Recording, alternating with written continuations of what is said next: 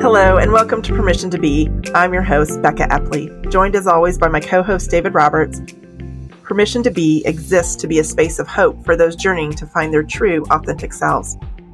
We hope that the stories shared here will inspire you on your own journey and help you unlock the permission to be who you have always truly been.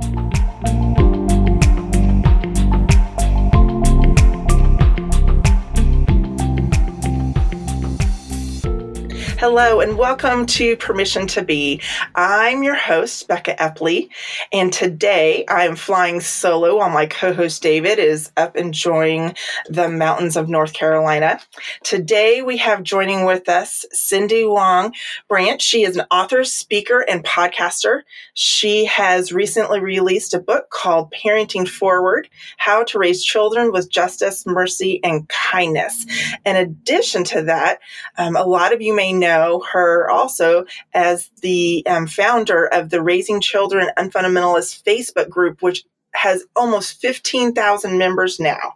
Cindy, thank you so much for joining me today. I'm excited to be here. Thank you for having me. So, Cindy, we always start our podcast by asking our guests when you become famous and someone is making a biopic of your life, and you have the choice to have whoever you want to play you. It could be multiple actors or actresses. Who or whom might that be? Well, as an Asian woman, this brings up the issue of representation in Hollywood. Mm-hmm. There aren't that many Asian women actresses who readily comes to mind, but that's changing, and it needs to change a lot more. And so there's equal representation, but there is a hit film recently that was an all Asian cast, Crazy Rich Asians. I don't know if you saw it. I did. I loved it. I know, it's so good. I loved it too. Oh, it's so good. It's excellent. I actually just watched it a couple weeks ago. Yeah, and there's several amazing, strong, smart women who played in the movie, including Michelle Yeoh, and Constance Wu, of course, is the lead. Mm-hmm. And then I don't remember her name. She's British, but she's the one that plays the sister-in-law. Yes. Yeah. She's so beautiful. So I think she's far too elegant for me. Michelle Yeoh, I also feel like I'm unworthy. But Constance Wu, I think she's okay because she also plays in Fresh Off the Boat. I don't know if you watched that show, and she's like kind of goofy and silly enough that I feel like she could play me. And of course, she's also a strong woman. And so I would love if she played me. Awesome. That would be really cool. Yeah. Well, you're close, just a couple years away, you can have your pick. So our podcast, we talk about authenticity and our journeys of finding who we are. And I'm wondering, where would you say, or when would you say you've found permission to be who you are, or was there multiple times? Can you tell us a little bit about your journey? Sure. Before I answer your question, I do wrestle with this question a lot because, as you know, I've written a parenting book and I run my group about parenting. So I often think about this idea of allowing our children to be themselves, but see this at the same time, they're being formed still, right? And so I often wonder, is there really like that authentic self that we need to just let out that's just in there in us, or are we forming that authenticity? Yeah. And I think my conclusion is that it's both. And I think that's true of me when I try to think about my life journey so far. A lot of it has been this uncovering of my true self, but I also at the same time recognize that my selfhood and my personhood was being shaped by the influences that were in my life. So it's a complicated question. I just made your question complicated, but that's a good breakdown of how we look at that. That the nature versus nurture. It's right. Yeah, it is a huge part. And we have to acknowledge both sides. Right. But I think of it from like a parent's perspective. And I think that as true as it is that we have an influence on our children's lives, I also think we have a responsibility to combat and advocate for them, the influences that keep them from expressing whatever individuality is in them.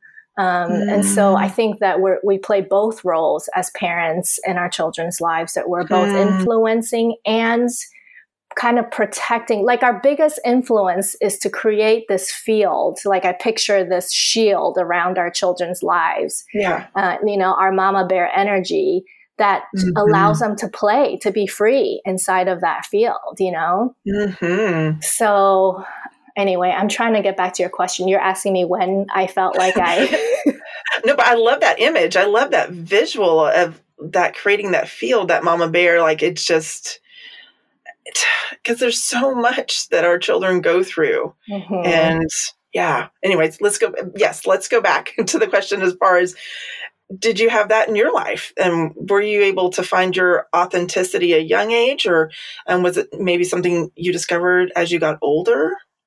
No, I don't think I had that. And I don't, I feel like my parents and the authority figures in my life were doing their best, but I felt like there were many ways that I was not able to be myself. And I think it's part of it is my social location. Again, I've mentioned I'm an Asian woman, so I am a woman.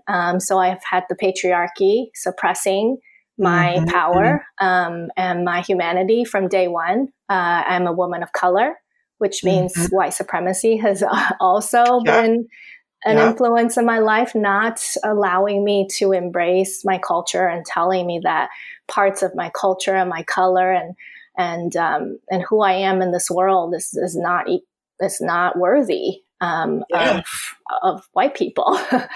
And so there are lots of ways that I could not access my authentic self. And yeah, I hesitate to pinpoint that on anything except for the larger systems and forces that are at work. And that's just the way it is. So I've had to fight my way, and I'm still fighting every day to take up space. And that's just my reality. And I don't say that in a way like, oh, I'm complaining or throwing a pity party, but just an awareness and consciousness of my social location. Oh, yeah. I mean, just as those of us who are Caucasian need to realize the reality that we, at least for myself, growing up, lived in this such a false perception of what our history was, of how our country was set up, what I was taught as a child. And so we, as Caucasian people, need to start relearning what I would say the truth. And now, granted, that's a very broad term to say the truth. Right. I believe that our perspective is so skewed because of the culture, quote, norms that we live in. And it's our responsibility to step out of that and to acknowledge that there is definitely a huge skewed lens with which we were raised. Yeah, which is unhealthy for all people, including white people. Yes. Yeah. But at the same time, we don't need to be coddled because it's our job to learn. White people, I'm talking to you. I love you all. I have most of my friends are white, but it is our job. We need to step out of that, and it's nobody else's job to teach us. So going from there, well, let me say, I read a little bit on your blog, a little bit, and you grew up in a more fundamentalist religious background. Is that correct? Yeah, absolutely. I grew up conservative evangelical. So there may be some contention as to whether or not you consider that fundamentalist. I absolutely do. Yes, I think evangelical is equated with fundamentalism today in today's context. Me too. So I grew up in a conservative evangelical school, in Taiwan. I call myself a missionary convert because I was converted by missionaries. So that was my background. So in addition to the patriarchy and white supremacy, I also had religious fundamentalism, which really tries its darn best to diminish personal autonomy. Yeah. Yeah. Yes. And I think that my process of breaking free of a lot of these systems of oppression began when I realized that was what my faith, which is so sad because our faith is this beautiful, pure thing that gives us access to spirituality. But the faith that I was given was delivered through this toxic system. And I think trying to break free from that was my first step in beginning to learn about all these layers of expectations that had kind of trapped me and was oppressive. How young were you when that was your experience with the religious or the evangelical missionaries? I started going to that school when I was in 6th grade, so I was 12. But even before that, I had some exposure to religion, although I would say, because I went to an Anglican school when I was in 4th grade, and it was very religious in terms of it's like, liturgical, lots of images that kind of scared me as a kid. Like I remember a picture of Jesus on the cross, and that scared me. Traumatizing. Yeah, but it wasn't until the evangelical school where they actively tried to convert me as a child, which I think is very harmful. Oh, I do too. Yeah, so that was my first exposure. So what started to bring you out of that evangelical environment? What was that turning point? Or maybe it was a slow pivot out of it. It was very slow, and it wasn't by accident that it's slow, because the ethos of that culture is to make you afraid, to veer out of it. Right. So for me, I stayed in it for a very long time, and I know it's not by accident. I knew that I was basically groomed to remain in the system. But I was thinking about when was it that I began to kind of embrace, have my eyes open to some of these things that are happening to me and how I can empower myself. And even though it's slow, I think it's almost every time that I venture out of the bubble. So I grew up in this very small school. And then I went to Wheaton College, which is still very evangelical, but it was at least a larger school. And then I went to seminary out in LA, which, as you know, is much more, it's a different atmosphere. Let's say that. So even though Fuller is still evangelical, it's at least exposed to a lot more ideas and people, and it was more expansive theologically as well. And then I went overseas to be a missionary. So that was my trajectory for my young adult life. And I think that looking back, I can see how every time I stepped out of my bubble, I grew a little bit more. And I think that what happens is that I didn't see a mirror for myself. I was in this place where I really didn't belong. I didn't see mirrors. And every time you step out, you meet more people who kind of reflect back a little bit more of who you are. And every time I stepped out, I saw more mirrors. I saw more representation. And it was like bit by bit, I was reclaiming parts of myself. And then eventually I was like, I don't need a mirror. I am the mirror. I can reflect off to people who may resonate with me, who may see themselves in me and be empowered because of my life. And so I think that those are the moments, but I can tell you a turning point, probably the most drastic turning point, was when I finally left the mission field. Because that was the point where I finally cut ties with that system. I cut ties vocationally to that system. When we left the mission field, I was finally free from any obligation, at least professionally. And then it was like, I was able to explore. I was able to ask my questions and know that there weren't consequences. Although it's still, where your brain is wired to fear consequences. It still takes time. So even though like on paper, there weren't going to be any consequences, I still felt it in my brain. So yeah, it continues to be a struggle. Yeah, I was going to say, it's the muscle memory of just over and over again, the things that we were told. And I mean, when you have years, if not decades, of things that have been pounded into your brain verbally, even, I don't know about for you, but I know for me, it was not only externally things pounded in, but it was my self-talk trying to convince myself that this was the right way, that this is what I should be doing. And so it takes time.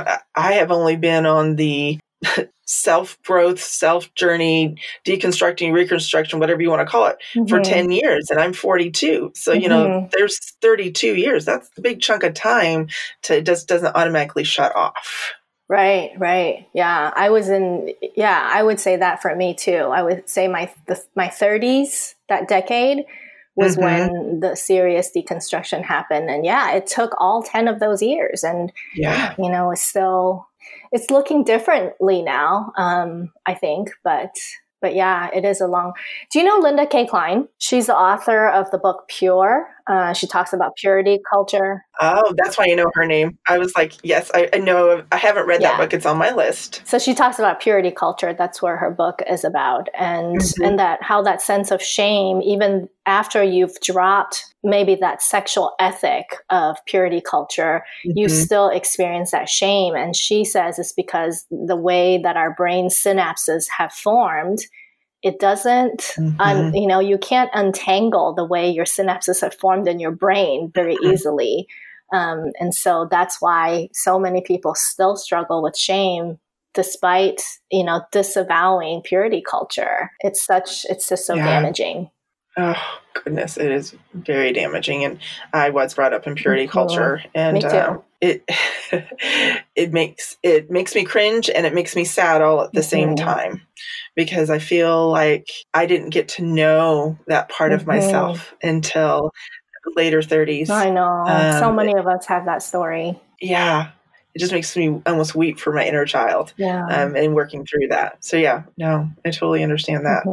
Now, your book that has come out in the last little while, Parenting Forward. So for those of you who don't know or may not be a part of, I think a large part of my audience, there may be 100 of your followers from the community that I'm a part of here, because Raising Children Unfundamentalists was one of our very first resources, because when you're in a progressive community and nothing's out there for children's ministry, or if you want to call it children's ministry, there's nothing out there for families who are parents have deconstructed their fundamental or evangelical beliefs, and now we're reconstructing, and we're all kind of feeling like we're floundering, because now we have these little humans that we're responsible for, and we don't want to pass along the patterns, So all that to say is a long-winded way of saying thank you for creating that community. But I'd love to hear you talk more about what, in addition to that community, what prompted you to write your book? Why did you feel that need? I mean, I obviously know it, but I'd love to hear it in your words. Right. Yeah, it is exactly like you said. I was going through those same feelings. Like, I've deconstructed my faith. I'm responsible for my children, and I care a great deal about their spirituality. But I know that I'm basically broken in a way. I can't be a healthy conduit for them to access their spirituality. And that's why I started writing about this topic, and it turned into a book idea. And actually the group came after I started writing the book. Oh, really? Yeah, most people don't know that, because the publishing journey is so long. Yeah, that makes sense. Sense, yeah. But yes, the idea came before the group. But I've learned so much through running the group and writing the book, of course. I feel like I'm still learning, just wondering if it's possible to raise our children with healthy spirituality, and away from those influences, whether it's possible for us to set aside our spiritual triggers and not pass on our spiritual baggage. I feel like the answer to that question is still unknown to me. I think that's the thing with parenting. It takes a long time before you know whether something works, because our children have to grow into adulthood and have all these experiences. But I feel like it's a risk I'm willing to take. Like I want to risk being wrong to raise my children unfundamentalist. Because I just know that there's got to be a better way, and we might not do it perfectly, but we're going to try our best to do it better, to give them, to build that field of love, right? To build that shield around them so that they can play, have the freedom to play with their individuality, with their spirituality, with their sexuality, like they get to decide for themselves, and we're there to hold up the sky so that they have that space to work with. That's the vision that I put in my book. I talk about offering our children that kind of radical autonomy that is really not seen anywhere. Yeah. We're not talking about just inside of fundamentalism. Like the world at large is very anti-child. I recently tweeted about Trevor Noah. I don't know if you watch The Daily Show. I do. Yeah. He often says really anti-child stuff, and that's mainstream television, liberal television. So it's kind of everywhere. But I also just feel so strongly that we could tackle so many of our justice issues if we first afforded our children justice. Yes. So I feel like it's a big thing that people are missing. I don't often see people who are involved in justice conversations talk about justice to children. Recently there's been with the family separation, that's a child issue. That's a child protection issue. Yes. And I think that's been great that's been in the limelight. But even in that conversation, when you have a child advocacy lens on, you can see how, it's so easy to turn children into political pawns. And I saw in some ways people did that even with that conversation. So I think it's just such a worthwhile thing to do for us to figure out how we can best give our children the full dignity and humanity and equality that they deserve. When we actually don't see it yet. This is something that we're still striving for. I know a good friend of mine is one of the co-founders of an organization called Foster Village Charlotte. And what the organization does is it's a nonprofit that works to support social workers and to promote and bring dignity, things like clothing items when a child is immediately placed into a foster care situation. Because our city, and Charlotte's not the only city by far, doesn't have the resources that when a child is pulled out, if they're not wearing anything but maybe a blanket, then wherever they're going, they may not have any clothes with them, and it could be a new foster family who doesn't have resources, and our city doesn't have the resources to give foster parents support and classes. And so we now have organizations like Foster Village Charlotte coming along saying, hey, these kids are important, and part of these kids being important is providing support groups to foster families as well. Yeah. And I think that not just to promote Foster Village Charlotte, but just to say that's the state that our country's in right now, that our social care system, let me rephrase that, the United States is in right now. The Child Protective Services does not have the resources to adequately take care of the children that are being put into their charge that are supposed to be keeping them safe. They're just barely hanging by a string. Yeah. I think that's a great example, because I think a lot of times we talk about caring for children, loving children, protecting children, and especially in religious fundamentalists, they'll readily admit, yeah, of course, we should love our children. But it's this sentimental view of caring for them that really kind of dehumanizes them into objects. They're just, innocent beings that we're supposed to cherish and be blessed by. What equality always means is this systemic support, right? And that's why I always say parenting is very political, because the policies that are instituted by the government and by local governance. Those are the things that impact families, that impact the women that's largely caring for the children. And so we have to have these comprehensive changes if we truly want equality for children. So I'm glad you brought up like a community project. Yeah. I don't want to rant about this, but it comes back, especially for some of us who've grown up and some who are still there. We have to step out of the white savior complex. Yeah. It is not, look here, that the middle upper class white people, straight white people are coming to save everybody, and that everybody needs our money. Or let me rephrase that, needs us to be there. We need to lift up the workers who are already there. And more than likely, the people who are in the trenches don't look like us and doesn't need to have our face on it. Right. And I think, again, systemic problem. It is systemic, yeah. That we created going all the way back to colonization. Absolutely. Yeah, I think that's a good reminder, though. And I think that we might not be able to see drastic change very quickly because change never comes quickly. But I think what's happening is that we're opening our eyes to seeing the problem. And I think a lot of people are frustrated by that. They don't want to just hear about the problems. They want to do something about it, which is also very much a white savior compulsion. And it's like, it's okay if we only see the problem right now and that we're taking steps to address it.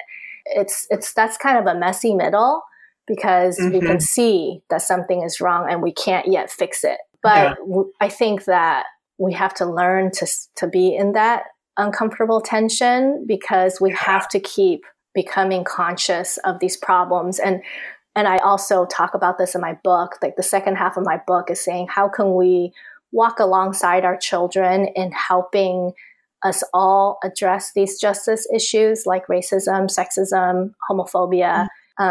How do we do this with our children? How do we give ourselves the vocabulary and the tools to help our children have their eyes opened as soon as possible so that they can be empowered? Not to like discourage our children and just scare them into thinking they're living in an unsafe world, but to give them the reality. And, truth is empowering and and they deserve it.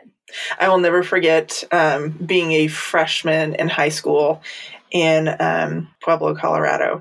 And my civics teacher, Mr. Martinez, the history he taught us that I've never heard anywhere else was that our city, there's actually a bridge, and that bridge used to be the border between the U.S. and Mexico, and that it was the U.S. took it, but the U.S. tricked the general and stole it. And I don't think that would be taught many other places. Yeah. Just that bit of history be taught just like that.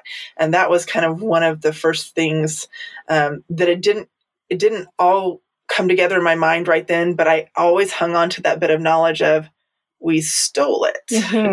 We stole it right out from under them. And so, do you know the book Lies My Teacher Told Me? No, but I'm very curious about it. Yeah, it's called Lies My Teacher Told Me, and it basically is exposing some of the skewed history that we were taught in a system of education that is influenced by white supremacy.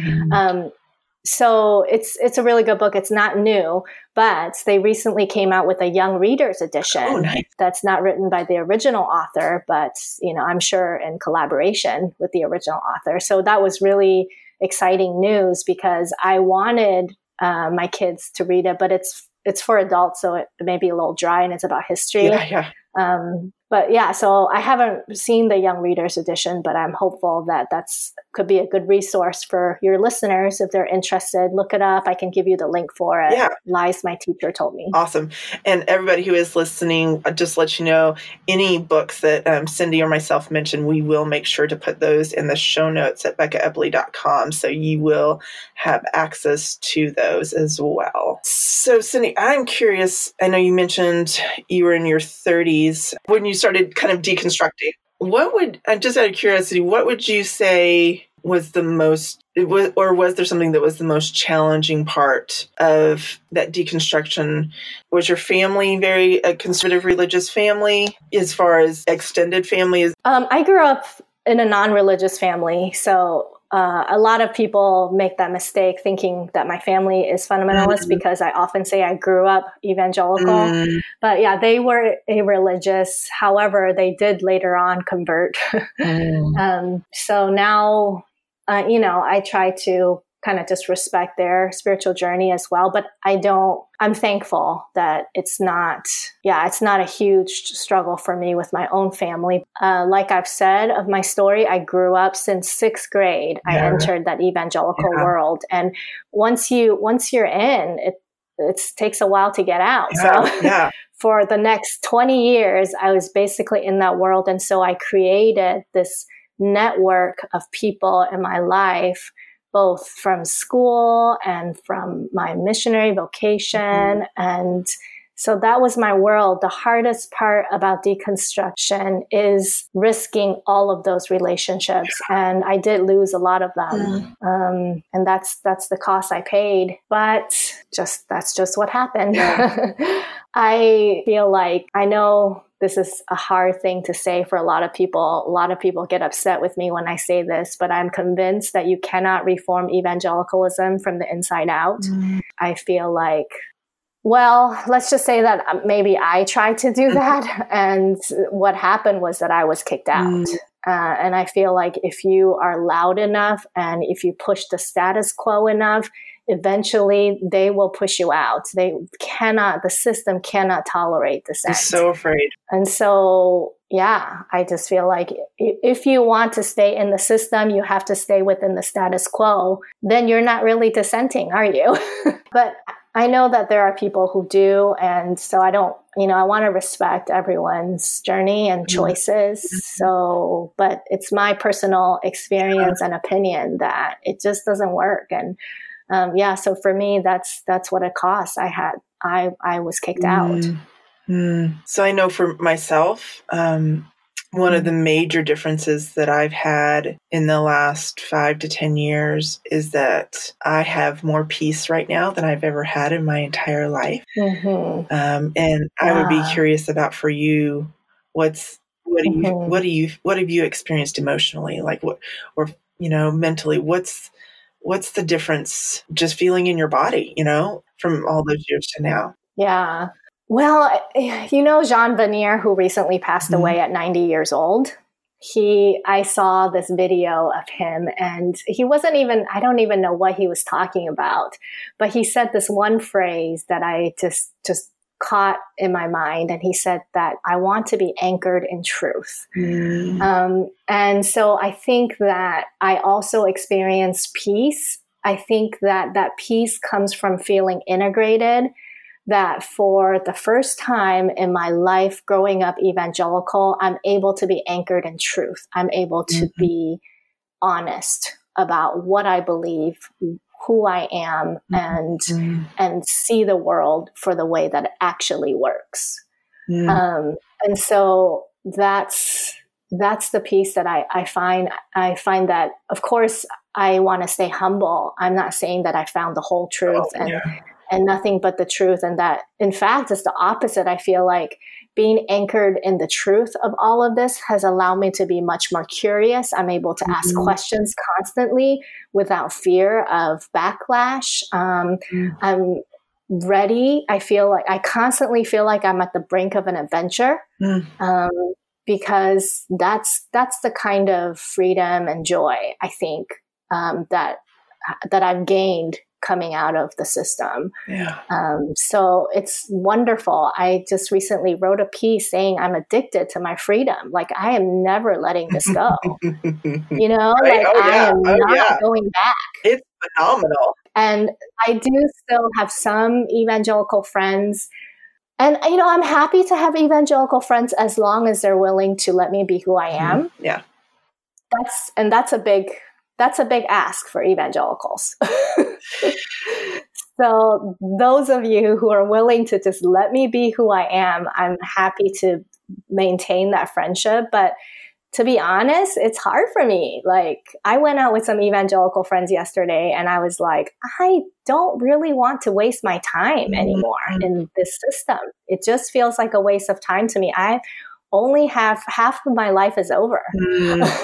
I'm ready to like really, seize the day and spend every moment doing good and, curious and joy giving and loving and inclusive things, instead of getting stuck with all the issues that seem to plague evangelicals' minds, that problems that are not problems for me anymore, Yeah. So I don't know. I was just thinking about the way I'm feeling from my time yesterday.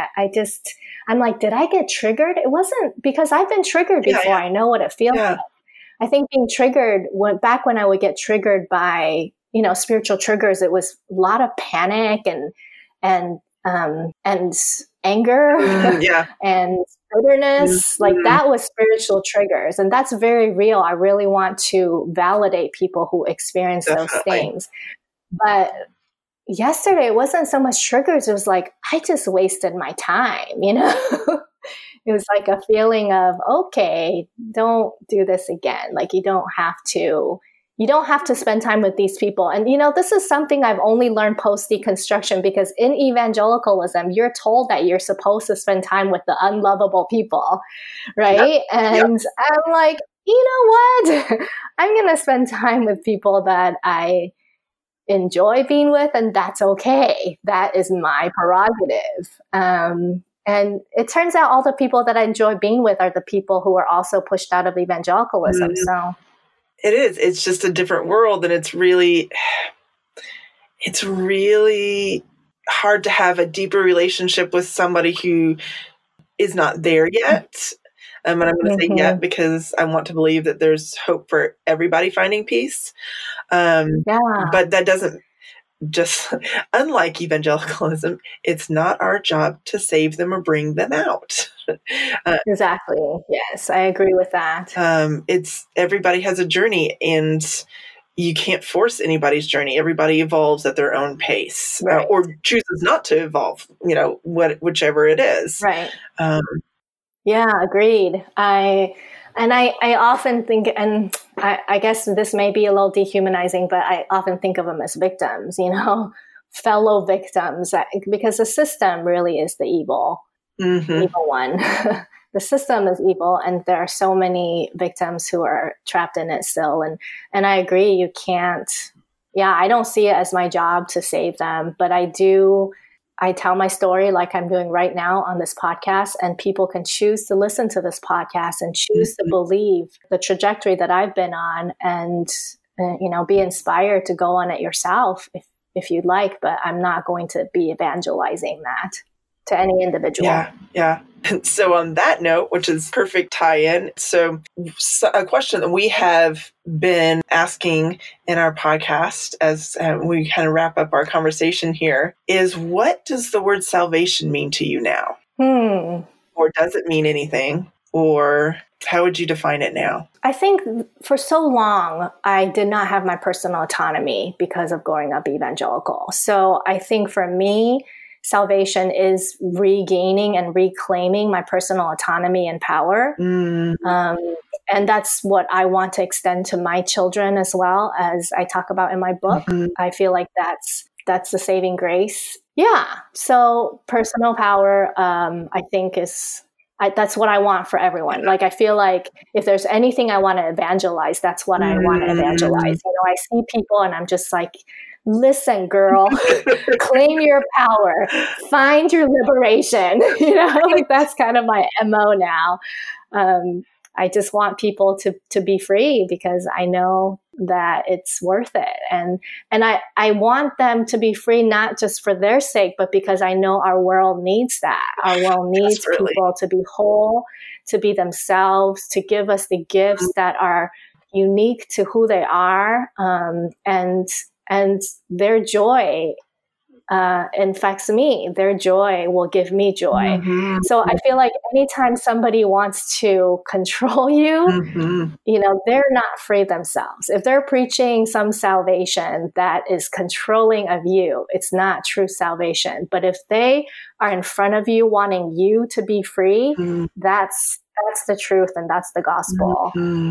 And just if we could just learn that we are worthy and that it's not external, that we have worthiness, especially as women, especially marginalized communities, because I feel like the sense of worth has been stripped a lot away from people. It's not that it doesn't exist, but when, again, going back to the whole cognitive pathway and thoughts and how our brains react to things that we've been told over and over again, I think we have to really retrain our brains that we're worthy, and it's not because we're some awful, sinful people and that we were saved. It's because that's the way we were created to begin with. Yeah. That's what I believe. But think about the power there is then if we train our children's synapses to believe that from the get-go. Mm-hmm. If we can wire their brains to embrace that, then think about how much it would take, how many negative messages it would take to have to untangle that. And I think that's the hope that we have as people who work with children, who have children. We, and not just parents, anybody. If you are working with kids, you have this awesome opportunity to wire their brain to believe that they're worth, that they are worthy of love and belonging. That's a beautiful thing to offer in whatever ways that you can. Mm-hmm. Well, Cindy, thank you so much for sharing your story and spending time with us tonight. Can you let everybody know real quick where they can contact you, read your blog, and all of that good stuff? My book, as you've said, is Parenting Forward. It's available on Amazon and anywhere books are sold. You can find my group on Facebook called Raising Children Unfundamentalists, and it's on the same topic. And it's a very engaged group. Lots of people are extremely smart and insightful and offer kind advice often. You can find my podcast. I also have a podcast called Parenting Forward. And my blog is at cindywongbrandt.com. And I'm active on all the socials. All those things too as well. And we will have all of your information also listed in the show notes. So people can just click there as well, which again will be at beccaepley.com. Cindy, thank you again. We need voices like yours, especially voices who can speak into the parenting side, because I know there's so many of us like myself who are so at peace with who we are now, but we are so dumbfounded about how to raise our children because the only way we were taught was through this fundamental or fundamental evangelical lens. And for myself, that left me with nothing to deconstruct that. And now I'm like, that's all I was ever. My family, I was raised with ministers. And so I am just very thankful for you and your work. Thank you for saying that. Can I address that really quick? Yeah. Because a lot of parents will say this to me, I've deconstructed my values that I grew up with. I don't know what values to give to my kids. And this is really not true. You do have values. It is for those values that you deconstructed. So those are the values that you give to your kids. Love it. Oh, thank you. That's awesome.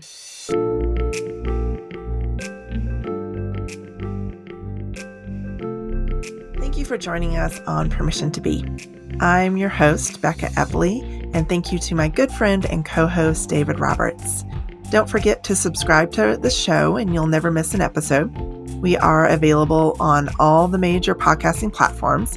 And while you're there, if you would leave us a rating and or review, we are always looking for more and more ways to hear from our listeners. You can find the links for today's guests in the show notes located at beccaepley.com. We do hope that you will join us for our next episode.